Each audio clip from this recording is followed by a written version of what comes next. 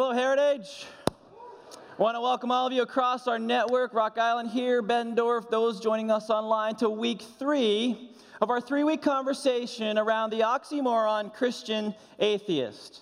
Someone who says they follow Jesus as Lord, but lives as if everything is up to them. A Christian atheist. And we think that there are about 3 key areas where we tend to most often live this way. In areas of finances, fitness, and daily function. So we've been taking time to talk through each of those 3 areas through the grid of our heart, our health, and our habits. Heart, health, and habits, because these are areas that we can end up living as a Christian atheist and not even know it. Not even know it. So we started our journey by laying the foundation around the heart. That the heart is a symbol of the center of our life. It represents our desires. The thing that has our attention, our affection. And many people say, just follow it. But as we've seen in our journey, that'll never work. Because our heart wasn't created to lead, it was created to follow. And it was specifically created to follow God. And until it is aligned to Him through Jesus Christ, it'll never be satisfied. That's the reality of the heart. It doesn't lead, it follows. Now, when it comes to the area of health, as we saw last week, that someone who follows Jesus Christ should live a disciplined life that leads to health. And health is more than just physical fitness in the body. There's more to it. And if you missed the heart or health conversation, you can find that at heritageqc.com. But as we continue today, one of the things we looked at last week was the reality that we have been created with spirit, mind, and body. Spirit, mind, and body.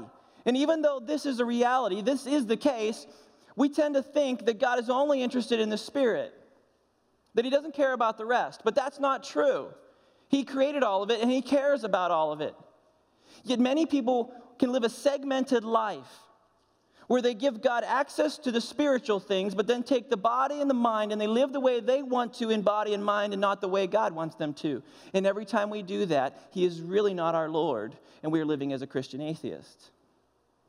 Someone who believes, often genuinely and sincerely, but doesn't listen and obey. So we've laid the foundation, week 1, by looking at the positioning of our heart. And in week 2, we looked at how we discipline our body. And today, we're positioned to tackle our habits, which everybody's excited about. Not. You want to talk about heart and health? Yeah, everybody loves that. That's like puppies and butterflies. We'll talk about that all day. But you want to talk about habits? Well, now we're starting to think like that's a minefield. That's a dangerous place to go, and we shouldn't go there. But listen, habits are not inherently evil. Habits can be good and bad. We have good and bad habits. Like this. Brushing your teeth. Is that a good or bad habit? That's a good habit, absolutely. How about another one? Bettendorf, get in on this. Biting your fingernails. Good or bad habit? That's a bad habit. There's germs and stuff in there. Don't do that. Okay, how about regular bathing? Good or bad? Good. Yes, please, and thank you. That's good. All right, last one. How about picking your nose? Good or bad? Albeit helpful, it's really bad practice. Bad one. Look, there are good and there are bad habits, and those are just hygiene habits, and there's lots of areas in our life that we can form habits. Because habits are simply an acquired pattern of behavior that we do enough that it almost becomes involuntary. That's a habit, and they can be good or bad. But the most significant ones impact spirit, mind, and body. And they affect things in our life that we may not fully realize. And as we continue the conversation into the habit reality, we got to understand which ones are most important because they position us for God to work in and through us and not have to work in spite of us. To never have to work in spite of us. Now, I don't want to focus our conversation around the do's and don'ts of habits, but really the how and the why. I think too often the conversation around habits gets reduced to just a list of good and bad, right and wrong. But it's really far more than that.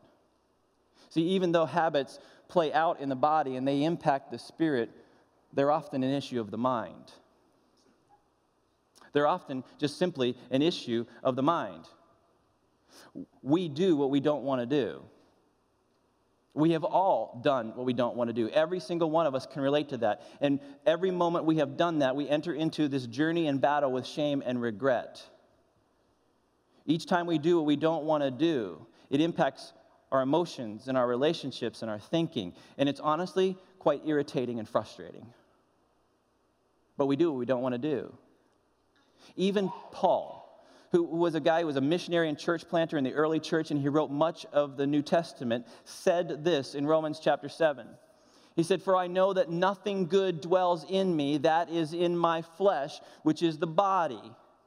In my flesh, the body. "For I have the desire," that would be the mind, "to do what is right, but not the ability to carry it out. For I do not do the good I want," again, the mind, "but the evil I do not want is what I keep on doing," the body. There is a tension in the mind and body whenever we try to separate it from the spiritual. Whenever we try to work on one without understanding the realities of the other. They are interconnected. And quite honestly, this may seem tricky and difficult, but we get this. We understand this. Some of us could have even written this as our own story and testimony. We get the realities of what Paul is saying. It happens. It happens in our actions. It happens in our thoughts. It happens in our words. And we can even resign ourselves just to live in it, just to settle for living in that pattern, to settle for less, to settle for a lesser life. Kind of like the people in this recent commercial. Check it out. Whoa. Father, why can't we have DirecTV like the McGregors do? We're settlers, son. We settle for things, like having cable instead of DirecTV. Hey, Jebediah, how's it going? Working the land, hoping for a fertile spring. All right. So, we have to live with lower customer satisfaction? I'm afraid so. Now, go churn us some butter, boy, and then make your own clothes. Yes, sir. Don't be a settler. Get rid of cable and upgrade to DirecTV. That's awesome. I love that. Don't be a settler. Man, we can settle for lesser things in life. We can be settlers in our habits. We may not be plowing our front yard or churning butter or messing with our TV service provider, but we settle for lower satisfaction in other areas of life. Areas like finances and fitness and daily function, our habits. And we end up stuck doing what we don't want to do. And too many of us settle for lesser lives. We may think that it's really no big deal. I can learn to cope with it. I can work around it. I can just exist within it. But it is a big deal. It is a big deal. Because what we do matters. That's actually your first fill-in if you're following along in your sermon note guide today, that what we do matters. What we do what? It matters. How we live in mind and body matters. It's not disconnected from the spiritual. Our daily choices either set us up for more of what God has for us or less. There is no neutral in our journey with God. What we do in spirit, mind, and body actually matters. And although living a doing what we don't want to do cycle happens, it doesn't have to happen. It doesn't. And we can't identify with Paul in saying we have a desire but not the ability to carry it out. But we can also live victoriously. We can stop the reoccurring trip into a contradictory oxymoron life as a Christian atheist. There's a way to break the pattern. We don't have to keep doing what we don't want to do. And that's where we're going today in our time together. If you've got a Bible, you can turn to 2 Peter chapter 1 and just put your thumb in there because we're going to eventually land there. But there's a number of other scriptures I want to look at first. And these first two aren't in your note guide, but they are things that Jesus said and helped set the context for our time together. He said, "Blessed are the pure in heart, for they will see God." This is a wonderful thing. Blessed are the pure in heart, for they will see God. When we are forgiven by Jesus, we're washed clean, we have that purity of heart, having aligned our heart to Him, we get to see God. It's a wonderful thing. But it doesn't stop there, because Jesus also said this, "Blessed rather are those who hear the word of God and obey it." Hear the word of God and what? Obey it. Look, it's not just about finding forgiveness and being purified. It's not just about studying to the point that we have knowledge. There needs to be expression from that knowledge in obedience, in how we live. And what we do matters. Spirit, mind, and body set the stage. What we do determines what we can see, and it determines how God can bless. What we do matters. And when we obey, he goes before us. There's actually a reality that when we obey, he reveals himself to us. Jesus said that. He said, if we obey him, then God will show himself to us. And so when we obey, there's revelation, the revealing of who he is, but also our next obedience. So obedience begets revelation, which begets further obedience. And as long as we continue to live in that cycle, he'll continue to pave the way for us and show us the moment we stop obeying, it all shuts down. And he quits going before us. If we don't obey, we remain stuck in a doing what we don't want to do cycle. And until we obey, all that he is, as God, all that he desires for us in hopes and dreams and an invitation to a great adventure, until we obey, all of that is locked away. And he won't even show us more about who he is until we have obeyed what he's already told us. So it's obey or be stuck, which is really why many people end up doing what they don't want to do over and over and over again. What we do matters. And it's not just about us and what we experience. What we do matters because it ripples into this world and our influence and impact through our life. How God wants to work in and through us. It ripples into our fruit, which Jesus talked about fruit this way. He said, likewise, every good tree bears good fruit, but a bad tree bears bad fruit. A good tree cannot bear bad fruit, and a bad tree cannot bear good fruit. Listen, this is like basic 101, teach it in kindergarten moment, right? But it's actually deeper truth because of what Jesus goes on to say. He says, every tree that does not bear good fruit is cut down and thrown into the fire. Thus by their fruit you will recognize them.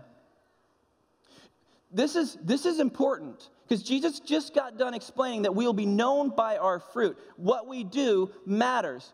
And this makes sense to us. Like, yeah, good tree, good fruit, bad fruit. We get that. But then we tend to say fruit doesn't matter in our own individual lives. The moment that we settle for doing what we don't want to do, we've shifted. And we say, you know what, I know I'm not supposed to do that. I know that's not a good thing. I know I shouldn't be with that person, but it's okay because God knows my heart. That's messed up. That's not how it works. To say it doesn't matter what fruit I bear because ultimately God's just looking at my heart. The truth is fruit reflects the heart. And although it is true that God does know your heart, he knows your heart better than anybody else. He knows your heart, but he cares about your fruit. He can see who you are and understand who you are better than anybody else, including you. He knows your heart, but he cares about your fruit. And Christian atheists forget about the fact that he cares about the fruit. Obedience is key to freedom and fruit. Either we're obeying or not, which means we're either stuck or not. We have fruit or not.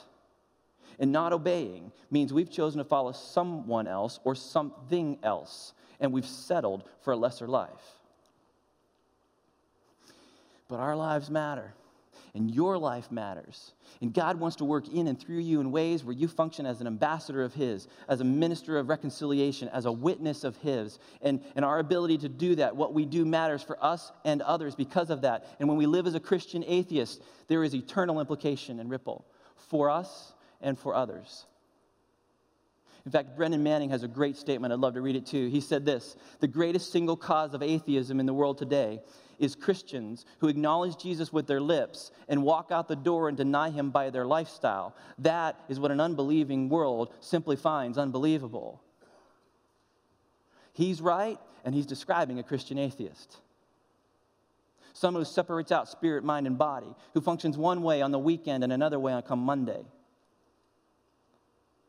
And that's what a world that around us just simply cannot reconcile.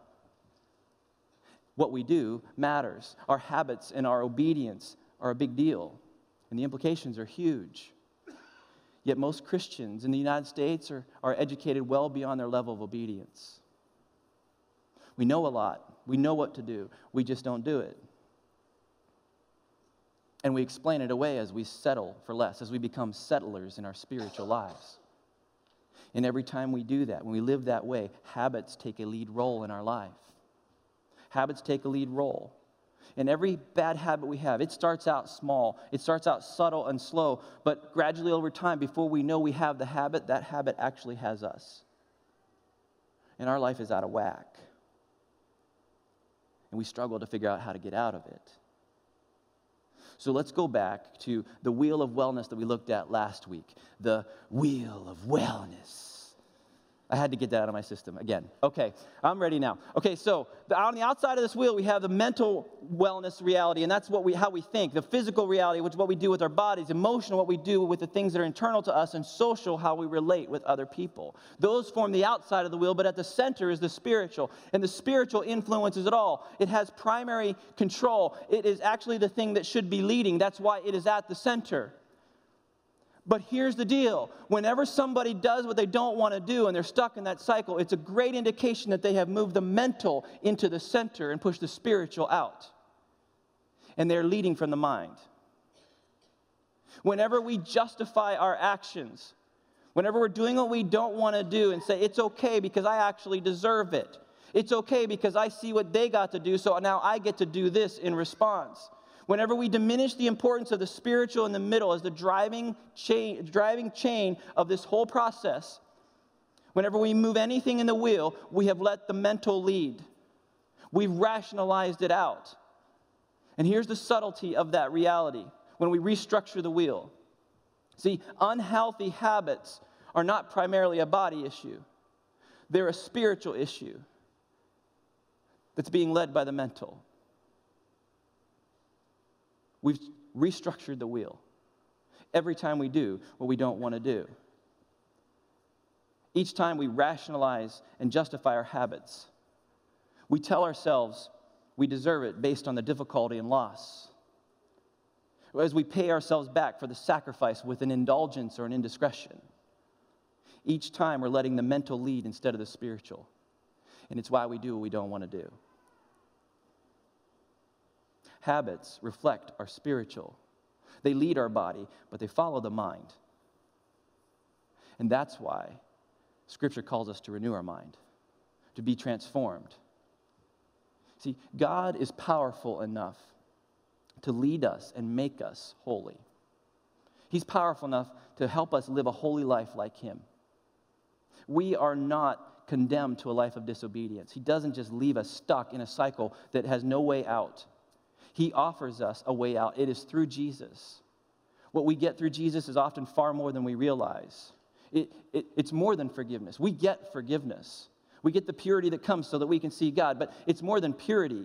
It's more than forgiveness. We receive new life. We receive new purpose. And we receive new power to live that life by His Spirit. With the spiritual at the hub. See, in Romans, we can read this further, what Paul wrote. He said previously, which he's talking about before Jesus was Lord in your life, you let yourselves be slaves to impurity and lawlessness. Those would be bad habits, ungodly habits, which led even deeper into sin, doing what we don't want to do, doing what we don't want to do. Now you must give yourselves to be slaves to righteous living, godly habits, so that you will become holy. You will become like Jesus. This is powerful, wonderful truth. The Lord wants us to be like Him, and He's made a way for that to happen. But He wants more than our belief. He wants our heart. He wants more than our faith. He wants our spirit, body, and mind. He wants everything. He wants our habits.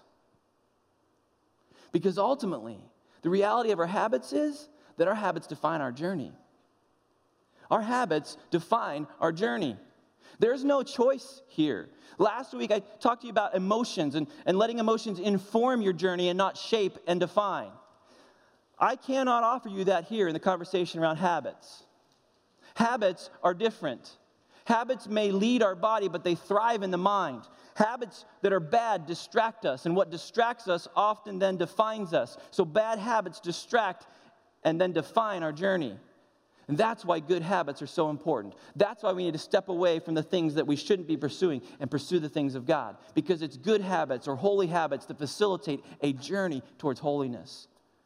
And they involve daily offering our bodies to God in righteous living so that you will become holy. Offering our bodies in righteous living. That kind of life cannot be lived for long, if at all, if we don't truly love Jesus. When habits are done out of duty and obligation instead of love, they don't last. Oh, they'll take us to a point. We have enough willpower and determination to make it down the road a bit. But at some point, they fail.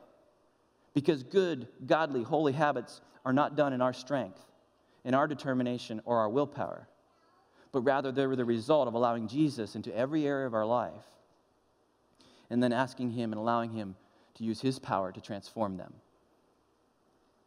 Spiritual at the center, leading every other area. That transformation starts when we give Jesus authority in our life. When we submit to Him all that we are, just as we are. When we do that, everything begins to change. And it starts with a simple conversation with Jesus where we acknowledge the junk in our life, all the stuff we've done that we didn't want to do. We ask Him to forgive us, but then we move into a place where we are transformed with new life and new purpose and new power, and we live differently. And if that's something you've never done, I encourage you to do that today. You can have that conversation. On the back of the sermon note guide are a couple of simple steps and an example prayer. This is the place to start, where you can begin to experience life to the full, the way that God has created you and called you. You give Jesus authority, He begins to change everything in your life, and your wheel starts to roll. If you've got a Bible, I'd love for you to grab it and turn to that 2 Peter passage. If you don't have a Bible, it's in your note guide. Most of it's in there, and it's also going to be on the screen. This is the second letter written by Peter, and Peter was one of Jesus' 12 disciples. It was a powerful testimony in his journey. But Peter's writing to a group of people about things like low morals and poor models and increasing martyrdom and false teachers. And there's some growing fear around all these realities. And so he writes to warn and admonish. And I actually want to pick up this passage in verse 3, which is not in your note guide. So you can just follow along up here on the screen or in your own Bible. He says, His divine power has given us everything we need. Need. Not want, which is the mind. Everything we need for a godly life, a holy life, through our knowledge of Him who called us by His own glory and goodness. This is powerful truth. Jesus has given us everything we need to live a godly life. Out of His own glory and goodness, we have everything. Everything to live a life that pleases God, we have in Jesus. As we continue on in verse 4, we can read further. Through these, He has given us His very great and precious promises, so that through them you may participate in the divine nature, in being holy. To participate in His holiness, the divine nature, having escaped the corruption in the world, doing what we don't want to do. Escaping the cycle of doing what we don't want to do, which is caused by evil desires. This is fantastic. Peter says we don't have to keep doing what we don't want to do. We can break away. We can turn our back completely on all the junk and not do what we don't want to do. We can be holy. We can live differently because of Jesus. And we already have all that we need to do that if Jesus is our Lord. If He's not our Lord, we're missing some components to be able to live fully in this. But if He is, we have it all. And Peter points out, in the midst of that, we still have to do our part. And this is where we pick up back in the note guide, starting at verse 5. In view of all this, make every effort to respond to God's promises. Supplement your faith with a generous provision of, and he identifies 7 things, and I encourage you to underline, circle, highlight these 7 things. Generous provision of moral excellence, and moral excellence with knowledge, and knowledge with self-control, and self-control with patient endurance, and patient endurance with godliness, and godliness with brotherly affection, and brotherly affection with love for everyone. Peter identifies 7 virtues that are connected. They're connected like links in a chain. One leads to the next. You can't skip them. You take one away, it affects the other ones. If one is weaker or underdeveloped, it impacts the ones around it. We need all fully. And I wonder, as you look at these 7 things, which of them do you see in your life and which of them are missing? Which of them are developed well and which ones are underdeveloped? We need all 7 to live the holy, godly life that we are called to. And I wonder what the status is in your life. You know, I originally had intended to spend some time explaining each of these and unpacking some specific examples for each one. But just to be totally honest and transparent with you, it was yesterday afternoon that God started pushing on me about that section of our time today. Started just pushing on the reality that it wasn't the right way to use our time. That has value, but there was another principle, another pattern that He really needed us to talk about. And so I want to take time right now to do that. To make space to talk about that principle and dynamic that He has laid on my heart for us to understand. In order to do that, it means we're not going to fill in all the blanks in our sermon note guide. Don't worry, it's okay. It's okay. We're going to get to those things at another point, another conversation. But if it bothers you that they're empty, when we're all said and done, I encourage you to just fill in with your best guess, hang on to it, and see if you're right down the road when we do talk about those things. But what I want to do right now, out of obedience, is talk to you about a principle and a pattern that I think, by how we handle it, either helps us or hurts us in doing what we don't want to do in that cycle that we get caught up in. It's the principle of a dot day. D-O-T. Dot. It's not Department of Transportation. That's not what that stands for. It stands for desire, opportunity, and time. These 3 things, when they align, we do what we don't want to do. You remove any one of them from the equation, and we actually stop before we do what we don't want to do. It happens every time. When these align, every time we do what we don't want to do. If you can think of every regret, every sin moment in your life, as you think back through that moment, it was a period where these 3 things aligned. When desire, opportunity, and time aligned. If you could have removed one of those from the equation, you wouldn't have done what you did. Things would have gone differently. You wouldn't have done what you didn't want to do. When desire and opportunity and time align, we do what we don't want to do. Desire. This is where things stir within us in our emotions, within our relationships, within our physical bodies, within our mind. And if we do not keep those things in check, those unguarded, unchecked desires become a place of vulnerability for us. Beyond that, it's inevitable that there will be an opportunity that arises. The space where we have an opportunity to sit at the computer. An opportunity where we can see or grab the thing we want. An opportunity where we can be with the person we know we shouldn't be with.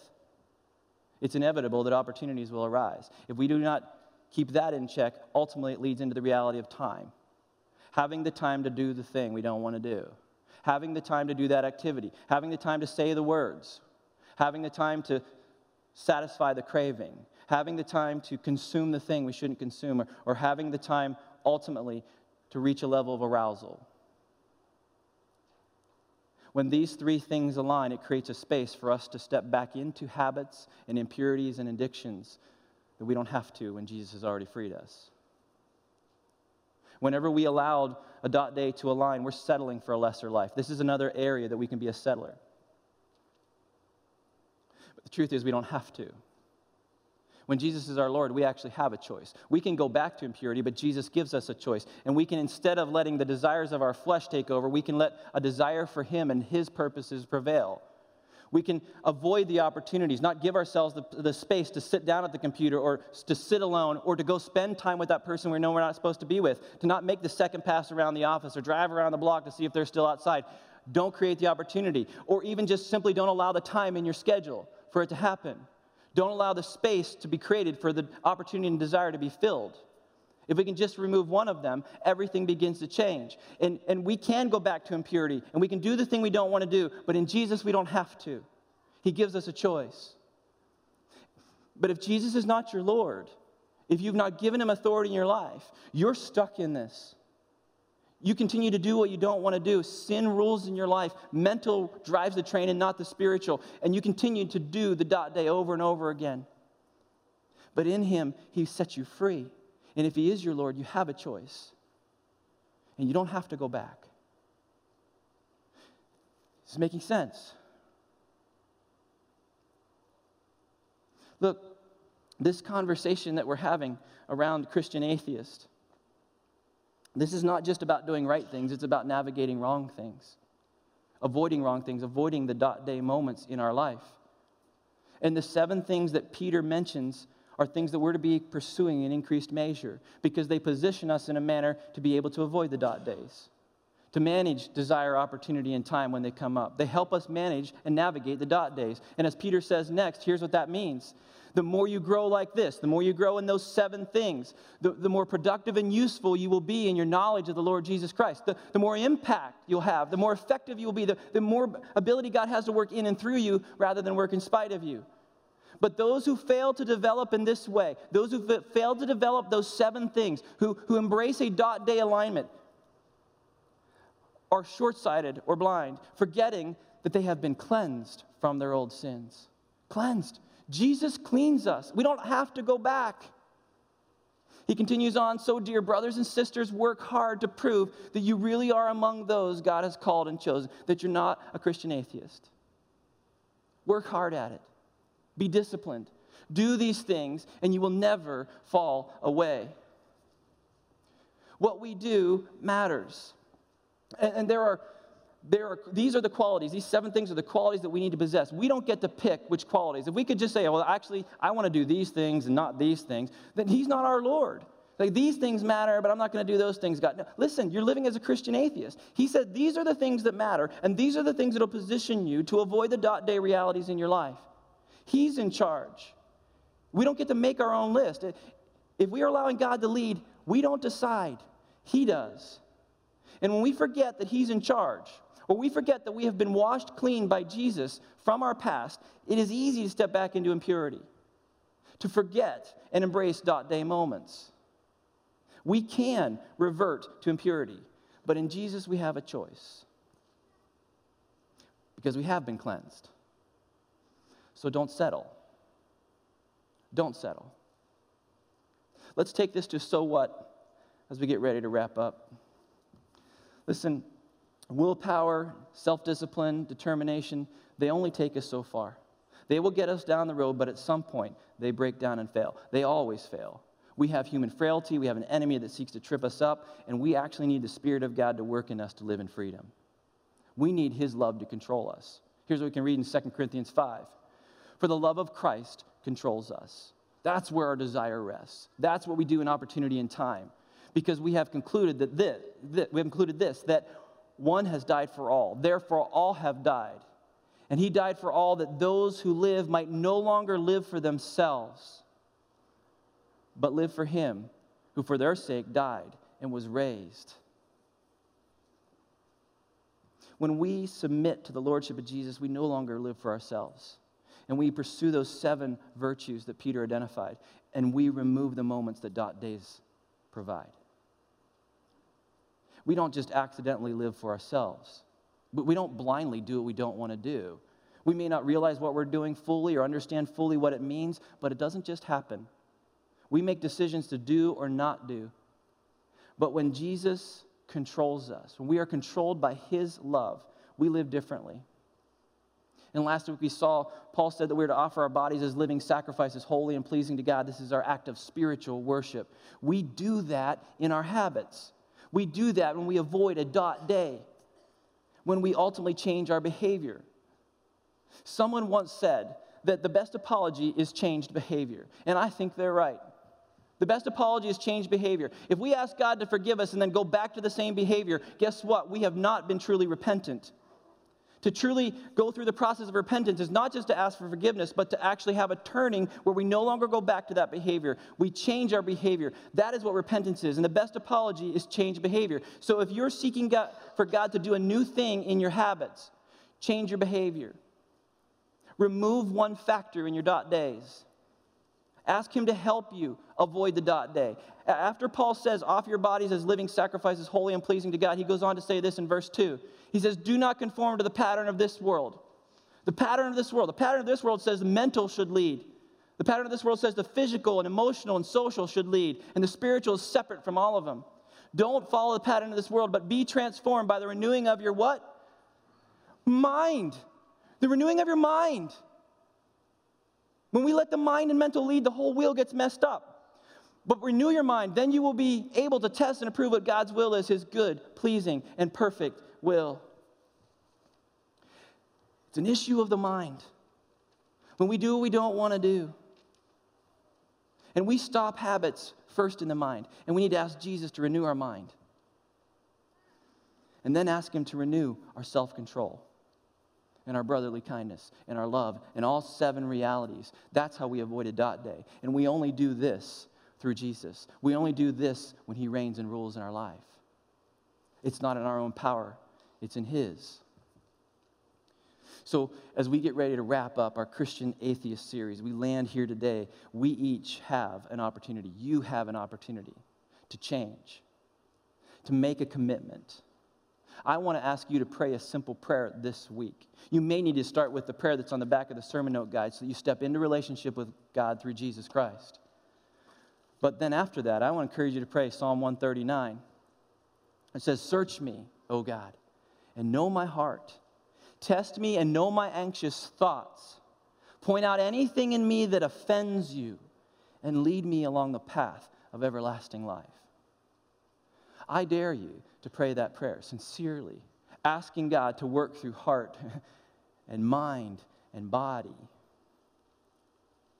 So here's what I want to do. In a moment, I'm going to pray.